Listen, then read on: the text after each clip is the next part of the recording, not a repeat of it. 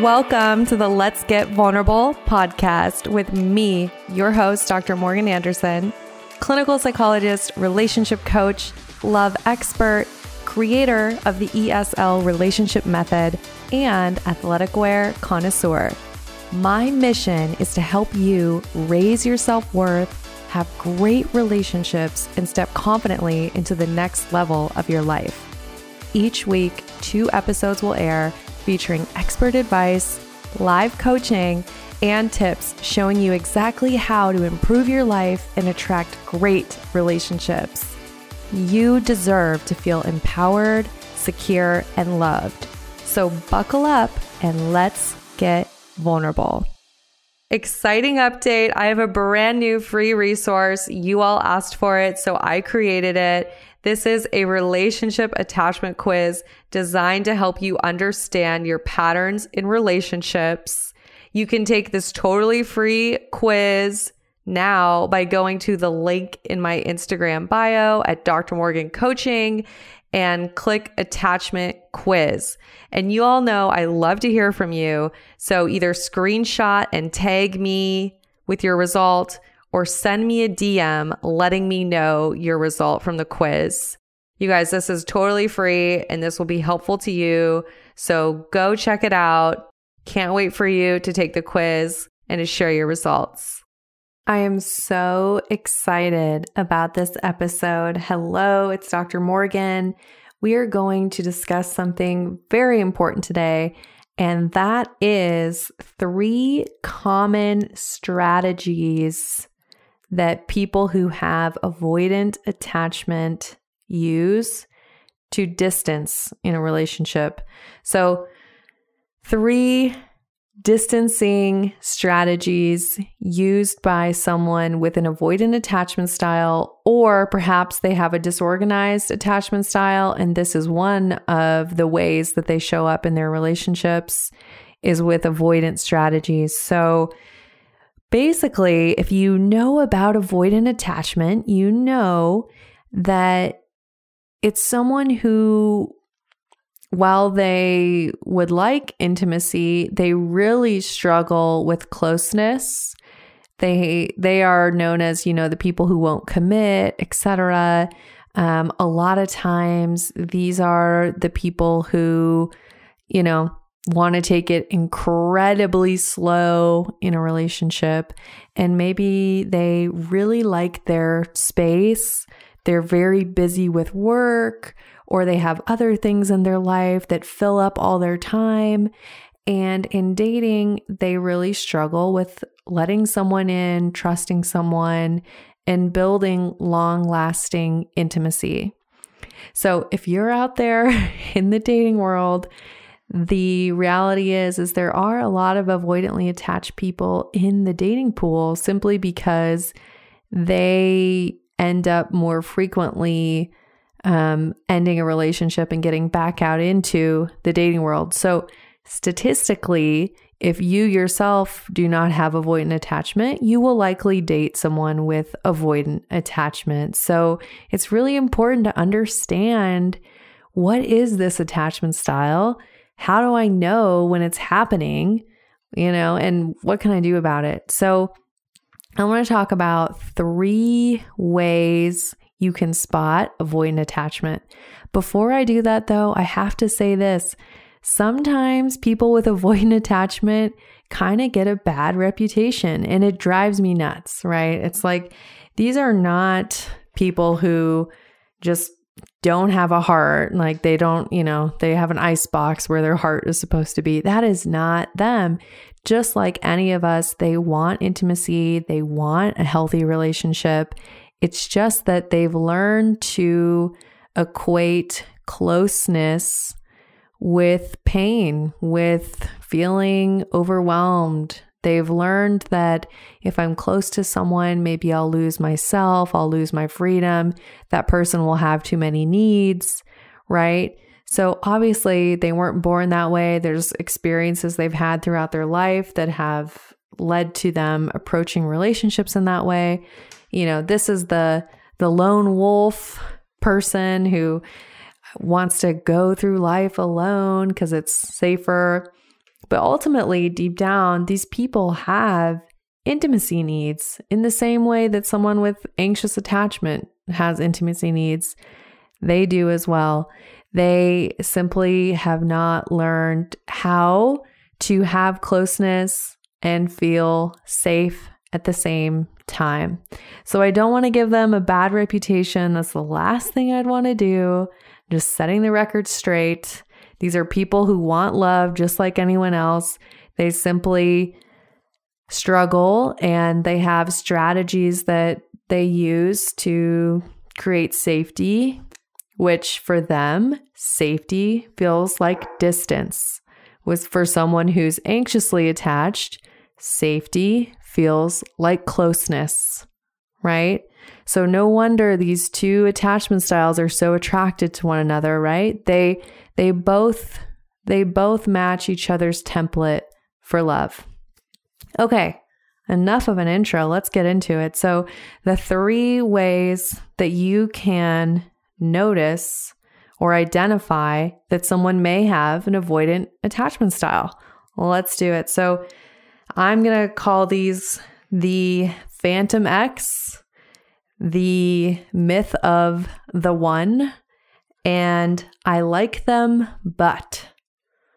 Okay, so the Phantom X, this is actually talked about in the book Attached by Amir Levine, and it's that idea that you never quite get over the ex, right? That there was something so wonderful about the ex relationship and you never have gotten over it and no one will ever be as perfect as them.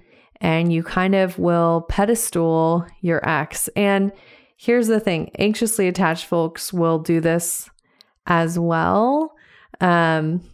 But avoidantly attached folks will use this in a new relationship. So let's say they're in the new relationship, things maybe are going well, and the ex will come up. Maybe they'll talk about the ex a lot, or they'll bring the ex up. Maybe they'll even compare their partner to their ex, and they might even say it to them.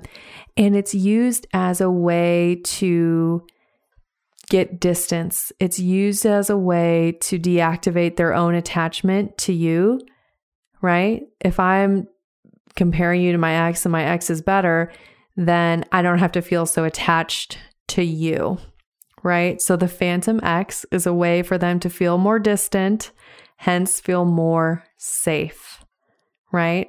And of course, a lot of these strategies are unconscious, and unless you've done some work, you're not aware that you're doing them. All right, so that's number 1, the Phantom X. Number 2, the myth of the one. This one is hilarious to me because I see this a lot in people with avoidant attachment. And for some reason, I think this happens more in younger generations. I could be wrong. That's just kind of my perception of it. And I think that might be because of social media. Anyways, but this is the idea that you're just waiting for that perfect person, right? It's like if I'm, if I'm a guy and I'm saying, well, she's going to be 5'6", she's going to have blonde hair and blue eyes, and she'll be a yogi, and she'll love to go horseback riding, and she'll also be into, trading stocks, and she'll want to go to Italy with me, and, she'll speak Italian as well. Like, what ends up happening is someone builds up this idea of quote unquote the one. And unless their people that they're dating meet those criteria, they don't allow themselves to emotionally invest fully, right? It's this illusion of, well, there's the one out there. That person doesn't exist.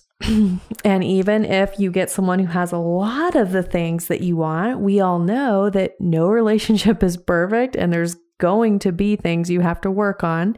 So the myth of the one is a distancing strategy. Once again, it's a way to protect themselves from fully emotionally investing in a connection with you, right?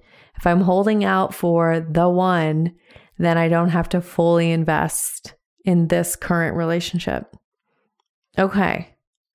That's a painful one. If you've been on the other end of it, sometimes it could be someone saying like, well, you're great. It's just that, I just don't know that the spark is there, or I just don't know if I can date someone who doesn't love to travel as much as I do, et cetera, right? Like it can be painful to be on the receiving end of that deactivating strategy. Sorry, I should say distancing strategy. It could be the same thing, I guess, if you're deactivating intimacy, but hopefully y'all know what I mean by now.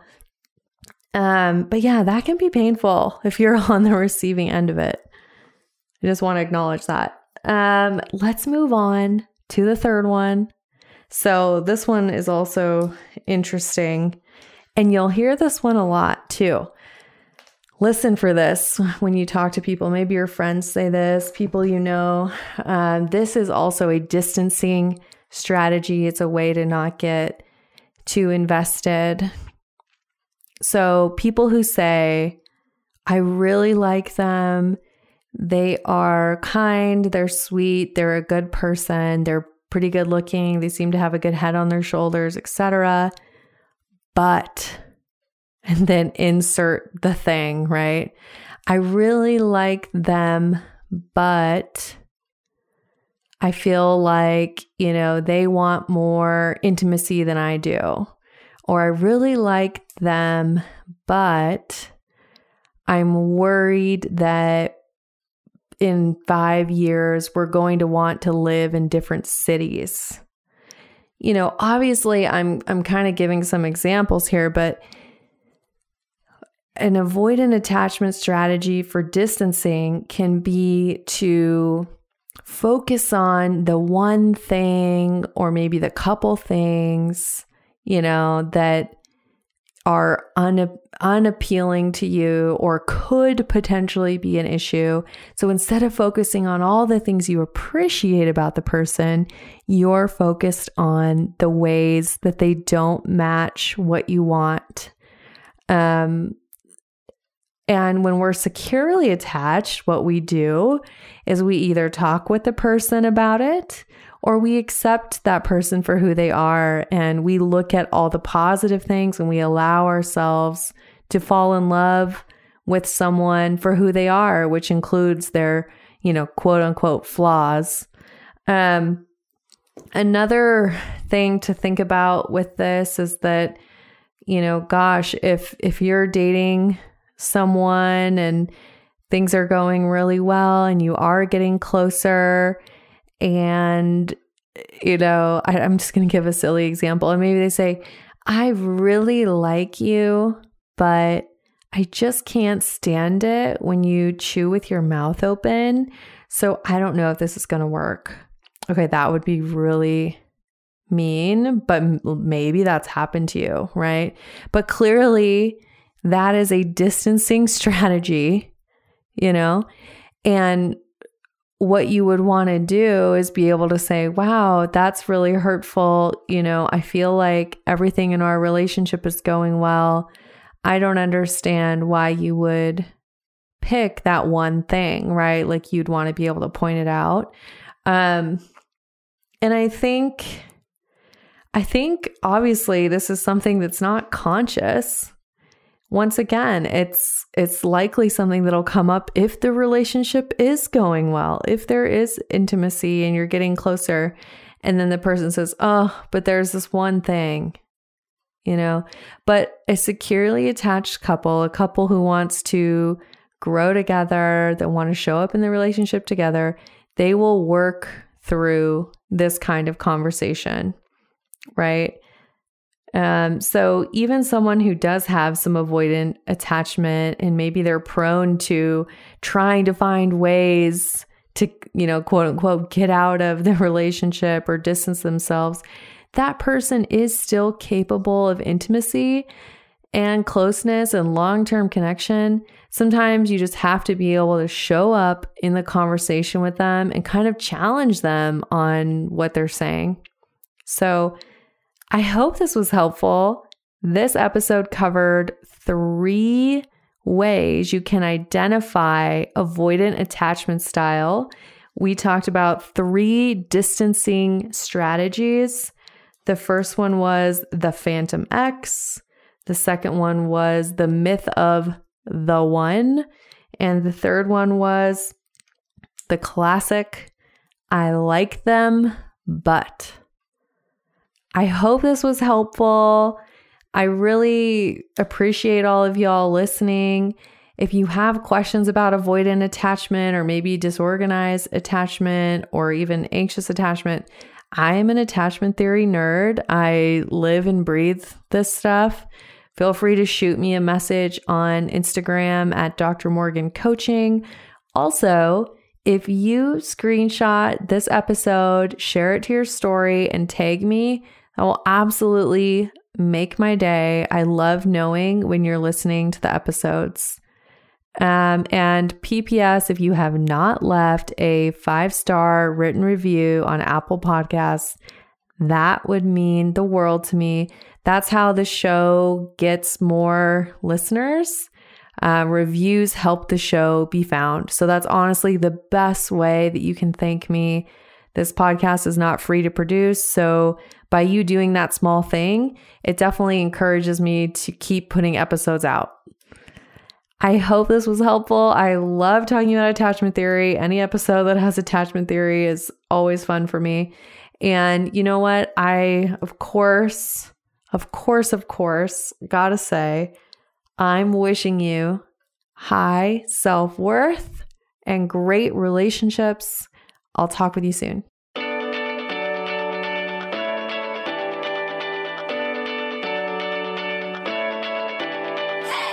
You guys, thanks for tuning in. I really appreciate each and every one of you. The best way that you can thank me is by sharing this episode on Instagram, Facebook, and making sure that you tag me at Dr. Morgan Coaching. And it would really mean the world to me if you took just 2 minutes to leave me a 5-star review on iTunes. This podcast is not free to produce, and the more that you help this little show grow, the more people will have access to this valuable information. So until next time, I'm wishing you high self-worth and great relationships. Thank you for being part of this community.